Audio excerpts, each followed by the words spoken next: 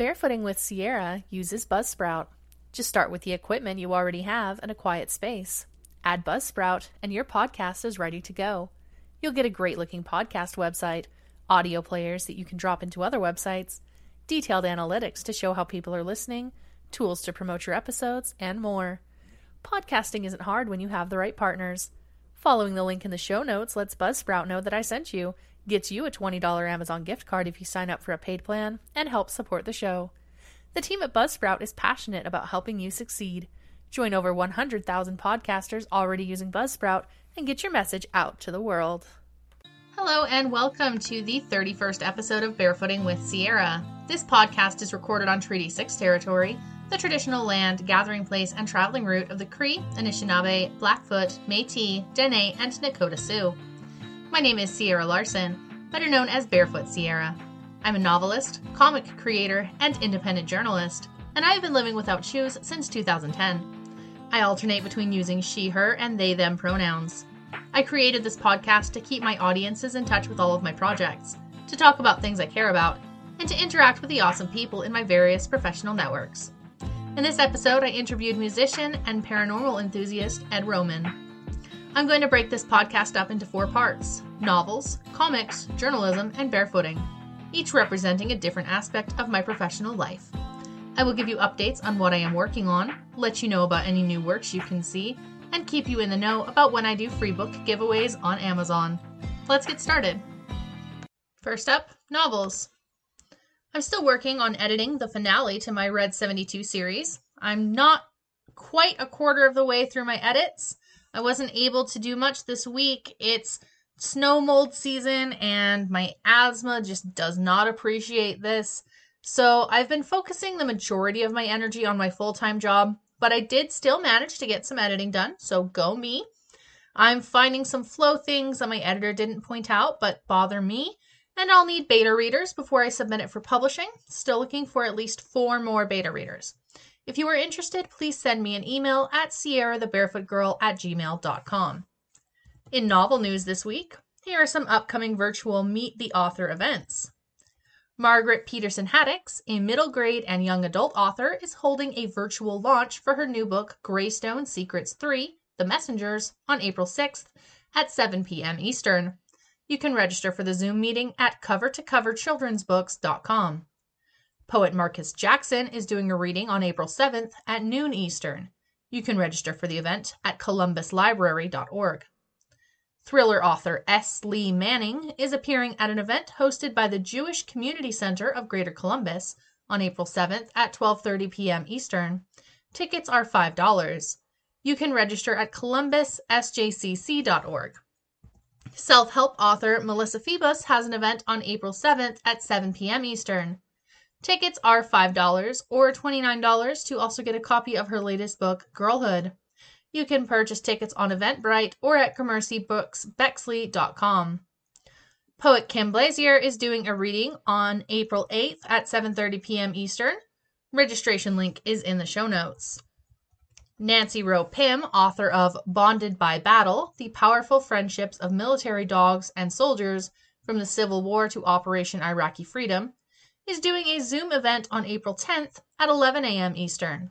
Sergeant Charles Shook, who appears on the paperback cover with his former canine companion Gabe, will also be in attendance. You can register at covertocoverchildrensbooks.com. And now for comics. Part of dating after divorce is talking to my kid about the fact that I'm going on dates. I talked to him before I went on the date to make sure he was okay with it, because my son is the most important thing in my life. I talked to him about the date afterwards, and he had a million questions, including wanting to know if he was about to get a stepdad. I laughed and told him I haven't even hugged the guy yet. Thanks, COVID. But I am seeing him again this weekend while my kid's with his dad, and while I was on the way to drop my son off with his dad, this little 7-year-old was giving me his best hot dating tips for how to, quote, make it happen with this guy I just met. It was equal parts mortifying and hilarious, so of course I had to put that into a comic. There's a preview of it up on my comics Instagram at World of Possums, and the full comic is available on my Patreon, patreon.com/PossumPete. In comics news, Manar Al-Kamil, An 8-year-old Iraqi girl has written and published a comic book about the coronavirus pandemic titled Get Safe from the Coronavirus. Her father told Yahoo News that it is 100% her writing, but she got help from her grandfather, aunt, and uncle, who are doctors, for fact-checking the medical information. Her comic book is going to be distributed in English and Arabic at her school and local libraries. Marvel Studios released the trailer for Black Widow, which comes out in theaters and on Disney Plus Premier Access on July 9th. The trailer gave me chills. This is a must-watch for me. But I refuse to pay $30 to watch a movie at home. So, because I have no idea what COVID's going to be doing in my area come July 9th, y'all better be keeping spoilers to yourselves. All right, next up is journalism. I am loving my magazine job. It does take time away from my personal projects, though, so no updates to report on my true crime books this week. And now for my interview with Ed Roman. Hi, Ed. Thanks so much for joining me on the show. Please tell the listeners a little about yourself, where you're from, and what you do. Ontario, Canada is where I'm from. Born, bred, raised, and hatched, if you will. What I am is a singer-songwriter. I guess I'm a storyteller. My main instrument is bass, but I also play guitar, and I'm a multi-instrumentalist. So I also play some keyboards and drums and things like that. So, and I've been writing music since, I guess I was 5. Excellent. So you blur the lines between pop, rock, folk, country. What do you call your musical style? Kitchen sink. I for years everybody's like, well, what genre, are you in? Is it like country music? Is it folk? Is it funk? Is it rock? What is this? And categorizing things, I guess, is important. But at the same time, when I was coming up and starting to really get into music, I grew up in a household with 3 generations of people. My grandparents, my parents, my brothers and sisters, who were like 10 years older than I was. And I had this wide exposure of music that was almost like, 70 years. And at the same time, coming into my own with really listening to music and what it was and getting excited about it. I heard other artists, bands, and other people, musicians, pushing those envelopes with writing when it came to saying, well, they're a pop band. Well, but you could classify that song as something marginally classical. If we think about the Beatles, like something like Eleanor Rigby or even like Stevie Wonder, who was like branching out of like classic rhythm and blues and R&B and soul and taking this whole other new step into the music era, including integrating new equipment and new ideas. It was all pushing those boundaries in those really interesting ways. And as a result of having so much exposure, including jazz music, I studied jazz music when I was in college. I just felt it, important in some way to keep abreast of those topics and those ideas. I played in an African band for a while, for years, actually. I played in cover bands. I played in jazz ensembles, quartet, stage bands, concert bands, African, as I said, bands. All of that stuff was a big education in the idea that, anything can happen. And when you amalgam ideas is really where that cross-referencing of things starts to flourish. If we look at certain genres of music, you'd say, well, what is jazz music? I mean, there's an element of classical composition in terms of the way that the music is composed and put together, but then it has the fluidity of rhythm and blues and an expression inside of it, with those things amalgaming as one. Branch off again into like Afro-Cuban music and like jazz music, and then you start having this Afro fusion stuff. All of this is always this healthy branching of ideas. So I call it kitchen sink because I guess from album to album there's there's different things that I do from song to song, and inside of a song a feeling might change in order to dictate sort of the lyrical idea and the composition. So I kind of like leave the door open. Awesome. You've used your song Red Omen to raise funds for Whole Dyslexic Foundation, a cause near and dear to you. Can you tell us about that? Yeah, the reason that I play today really is because of my mom. And I struggled immensely academically, and I was sort of diagnosed as I was diagnosed as a dyslexic when I was in grade 2. So I was like, 7. And then I started going to special class and things like that in order to remedially keep up with what was going on normally in an academic level. But as much as I struggled in school, my mom was a tremendous help at home because she spent so much of extra time practicing reading, writing, to play catch up, words and the idea of what words were, where they came from. It was a whole new adventure at home when it came to learning as opposed to school. But my mom also put a guitar in my hands because I just gravitated to singing and theatrics and music. And I mean, we would drive by this music store in our little town, and I would basically lean out the window almost crying because I wanted a guitar, even when I was 5 years old. And we had an old piano in the front hall of our house, and I was always playing songs. My brothers, my sisters went to piano lessons, but it's nothing that they ever really wanted to fully pursue. I think it was more my mom wanted them to do it, just like other things. And they tried it, but again, I was always expressing myself. So I guess my mom was like, well, let's see what happens. And I just was hooked. I mean, I was in seventh heaven when I got a guitar. It was this old, first of all, it was an old, the world famous Knapsack company made travel guitars. And it was a guitar that had 4 strings on it. It was a 6-string acoustic guitar. I still have it. But two of the E string and the B string were fishing line that I said sort of refashioned it so I could actually, kind of pick out tunes. And then eventually I got this old Silvertone electric guitar from one of my mom's friends that, her daughter had played for a while, but she got out of it.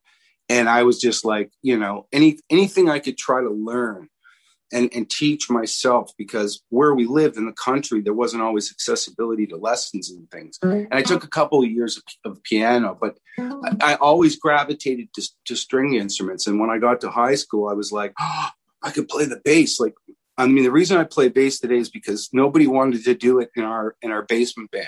I was and then I was hooked after I started really exploring it, but Red Omen was a journey into talking about my experience as a dyslexic and it's sort of the fictitious things, an allegory in my own life and excited about certain people also that have really helped me along my journey, are sort of interwoven in the story and an anagram of my own name, how more apropos as a dyslexic to sort of wield an anagram all jumbled up that creates a new name. So this character, I for years was, knocking on doors to animation houses and colleges and universities trying to, say, was anybody interested in wanting to try to turn this into an anime? And I eventually found this cat, Nelson Diaz, in New York City, who's, his register is pretty high as far as what he's done in Sesame Street and SpongeBob SquarePants and Kung Fu Panda 2 and all these other crazy things. And I'm like, he loved the tune. And that's what I was hoping for, was that is this sort of connectiveness to the art process where they enjoy what's happening and through that enjoyment are coming up with their own process. I mean, I created this stick figure storyboard of it to give to him and sort of, some verbal dictation, but I really wanted to know what he was seeing and how he was feeling it, and when we sort of came to the idea, it all really started to flow. And in that process, reaching out through my management to the Whole Dyslexic Society first in the US, who turned me on to the Whole Dyslexic Society in Canada, and Sue Hall, who's out in Vancouver, and we have facilitating offices in every province. But what Red Omen has become is sort of a vanguard and a vehicle to talk about dyslexia, the gift.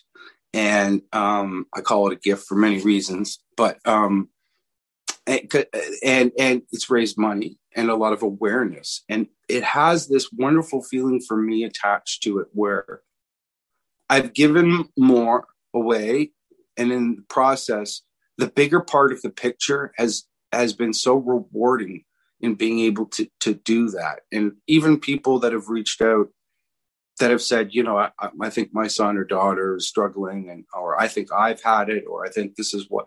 It's all really wonderful, open dialogue and connectiveness to the community. That's really why I got involved with art, and why I got involved with music, is because it's a communication tool. It's, aside from it being a commodity, or, you know, we want to listen to it at the beach or on the back porch, or all those things that we know music is great for. For me, it's always been this form of like a connectiveness to people through language and ideas. And when I know that the song has been at festivals all over the world, from Moscow to Los Angeles, and won so many awards, and to me, it's like I'm almost speechless through the process, because so many people have connected with the information. And that's, you know, again, like I said, why I do what I do.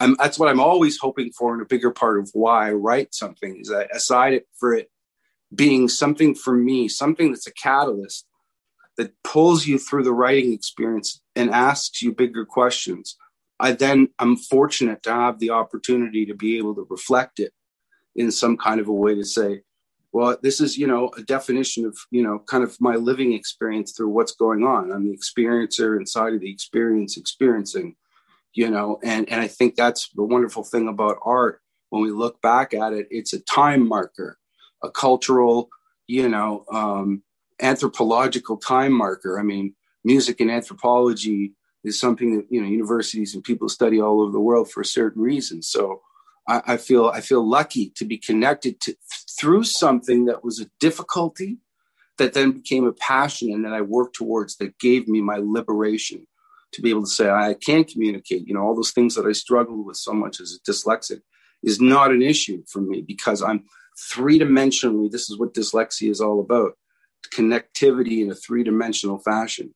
So Red Omen is a bigger than me thing. It's big and red, you know, and I'm happy to bring it to people.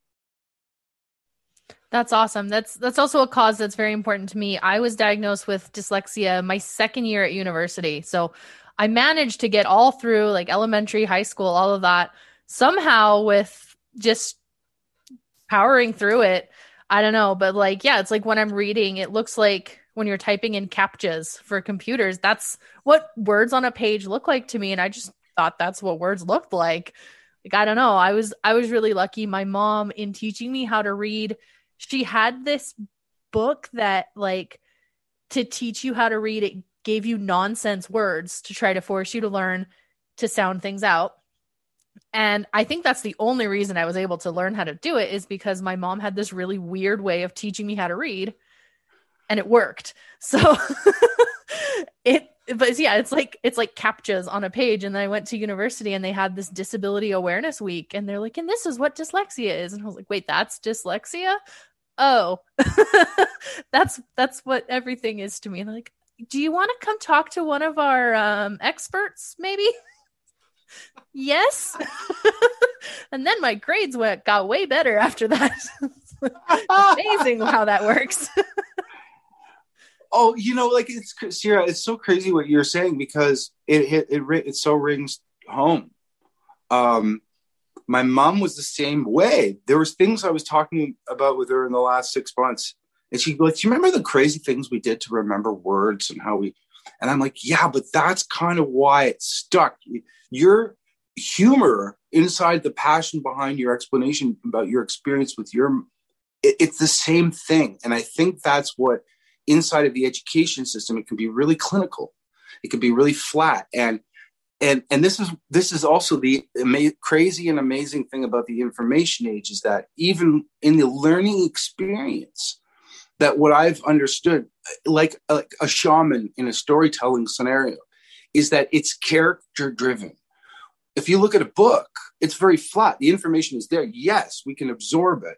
But what is leaping from the page, and how do we, you know, and then if you have this issue with pronunciation and words and gathering that stuff, and the collective information takes you longer to go through, then you start understanding more about, okay, well, this is not a problem in terms of comprehension. I get the information. It's how I am forced to source it learn it, regurgitate it. And like with what you just said, it's like, yes, it's that crazy thing that gets you through the process, whether it's that jumble word book or what. I know exactly what you mean, because I still use those things today tactically to remember certain things. But like that's amazing, because it's like another dyslexic that's out there in language and communication that struggled with it. And you know what's amazing is that what better person to sort of understand more about what all that is, other than just on the surface, than somebody that has been through a different kind of ringer in terms of their struggle to get where they are. And then some people will say to me, Ed, like, your vocabulary and the way that you use words doesn't make it seem like you have a learning disability. And I'm like, but that's not what this is about. I'm so glad that you shared that story, because again, it adds to that volume of people that I know that are like, ha ha ha, dyslexics in the communication field. Exactly. Yeah. And I've met several authors who, yeah, they're dyslexic, and it actually does kind of give them a superpower of looking at things in a completely different way and helping them stand out. I know two dyslexic that run super power podcast kind of things. They call it superpowers. The head of the dyslexic president, she's an author. I've met Ron Davis from the whole Dyslexic Society in the US. He's a sculptor. I've also met another script writer that's like from Hawaii. It's like, again, it's not intelligence. This is where the labeling of it being a disability becomes part of the self-esteem conundrum, which can be really difficult.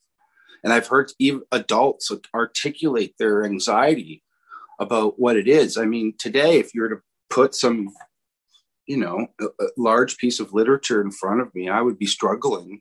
I need time to collect the words so that I can fit. Then it becomes more my own. I guess that's another reason why, as a lyricist, I love the process of learning lyrics, the safari of understanding why it is what it is. There's a whole historical thing that's attached to it. And at the same time, the understanding the bigger message is really humbling inside of what lyrics mean. And lyric writing itself has that same feeling to me. It's just an amazing experience when you come out of something that can be so difficult and feel emancipated because of your what you do now. It's a good feeling. Absolutely. And another thing we have in common, I hear you're a paranormal enthusiast. What got you into that? Do you have like a paranormal experience, or? That's it. My grandparents came from the old country, and I grew up listening to stories that seemed, extraordinary and things that happened in Europe. And then, my grandmother was very into the idea of, it was like Slavonic Wicca. She felt that she could cure headaches with, these certain things that she did with straw sticks and lighting them on fire and dousing them in water. And she'd cast the spell and, all this stuff, throwing the water out, and I see there's this uniformitarianisms to that kind of thing, all running through Eastern Europe and even in Italy and all sorts of different places around the world, where that older culture was more attached to these sort of symbolic things that were related to the living moment, but also the subtle energy systems of certain things. My grandmother and parents, and, they tell grandparents with this story, my grandmother's brother was born with all of his hair and teeth and could speak at the age of 1, like fluently, like in this way that he was like this prophet child, where he would like speak to older people in the village, and he predicted the day he would die and how he would die and at what age he would be. And he would, talk about this all the time. So like, it's like half the village thinks he's like divine, and the other half of the village thinks that he's cursed. Right. So it's like, I heard that, from the time I had cognitive memory, this story about, Ergi, my grandmother's brother. And then my mom and brothers and sisters and grandparents had an experience in the mid to late 60s, where this thing, which could only really be described as some aerial phenomenon, an identified flying object that sort of started hovering between our barn and our house. That's part of family allegory. And then it's connected to, well, it was in local newspapers that the local airport was tracking these aerial phenomenon in the area. All of that was part of where it opened me up to the possibility that, wait a minute, my parents, grandparents, brothers and sisters, they're all sitting around talking about this stuff. There must be something to it. And as I got a little older and I started to have more of like what I would say that third eye perception, the pineal gland is sort of awakened to certain feelings and other things. Because I always think children are so still attuned to that other part of existence that we came through and out of, maybe from one place to another.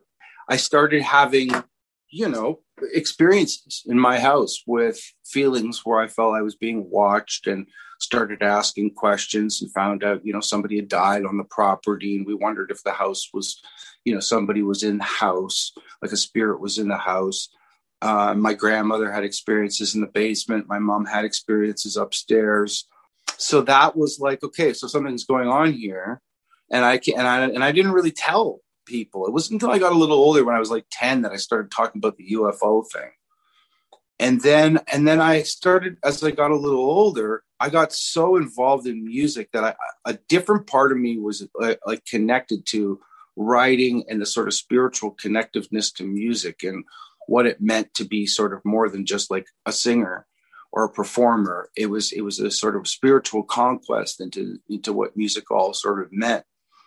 Then all of a sudden, I then started having really amazing things that were, to me, I mean, people would say, well, that's coincidence. And I'm like, there's no way that, other people go, I didn't see that, or I didn't have that experience. Well, what I've started to realize that my experiences mean something to me. They're whether or not somebody else had them, and in some cases there may be multiple people that have the experience, but how and why is most important to you. It changed, those things changed my compass. They literally, in some cases, shook my foundation. I'm still trying to articulate and talk about them today because they had such an impact on me. So it started when I was young. And it's continuing today, even, in my writing experience. I feel that fluidity. Well, it has been so great chatting with you. Can you just tell everybody where they can find you online? edroman.net, and all my social networking buttons are there: Facebook, Instagram, YouTube, Twitter. You can check me out on TikTok. Special Ed Roman is usually where, you're going to find that tag everywhere on all the platforms. And thanks for having me. It's been really nice talking to you.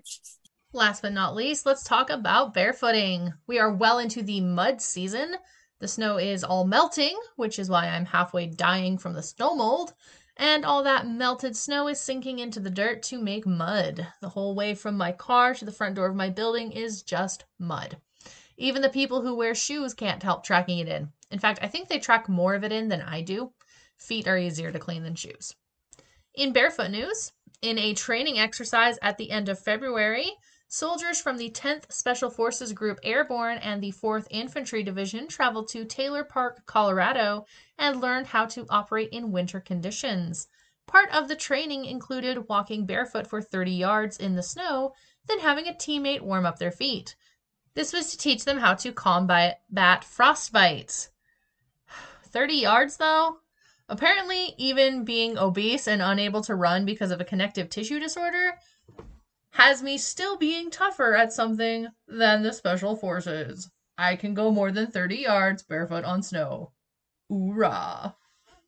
And have you heard of the Wim Hof method? It was developed by Dutchman Wim Hof, who is famous for his barefoot half marathons above the Arctic Circle, and consists essentially of cold water plunges and breath work. It's supposed to be a kind of meditative experience. Practitioner Ben Dubin was interviewed by the Gazette about his practice. He told them, quote, "Breathwork is creating an internal stress like we do for ourselves all day. The cold is showing us an external stress, like we'd face in an environment or daily life. We're hitting that stress response from all angles. It's how to process it and let it all go." End quote. I personally process my stress in other ways, but if that's what it takes for someone to live a happy, healthy life, they're not hurting anyone. Be safe when you do this if you're going to do it. Have a way to warm up afterwards so you don't get hypothermia. I do have a contact who does something like this. I'm not sure if it's the exact same technique, but Sue, if you're listening, let's connect and get you on the show. That's all for this week's episode. I'll be back next week with an interview with barefooter Chris Johnson. Thanks so much for listening in. If you have any questions or comments, you can send them to sierrathebarefootgirl@gmail.com. You can find me on Instagram at Sierra the Barefoot, on Facebook as Sierra the Barefoot Girl, on Twitter at Sierra Barefoot, and on TikTok at Sierra is Barefoot. You can follow the podcast itself on Instagram at Barefooting with Sierra. All of my books are available on Amazon. Just search Sierra Larson under the books section to find them. My comics are available on Instagram at World of Possums and patreon.com/PossumPete. Thank you to Legion X for the intro and outro music. Don't forget to rate, review, and subscribe to this podcast wherever you're listening, and please share with a friend if you've enjoyed it. Until next time, this has been Barefooting with Sierra.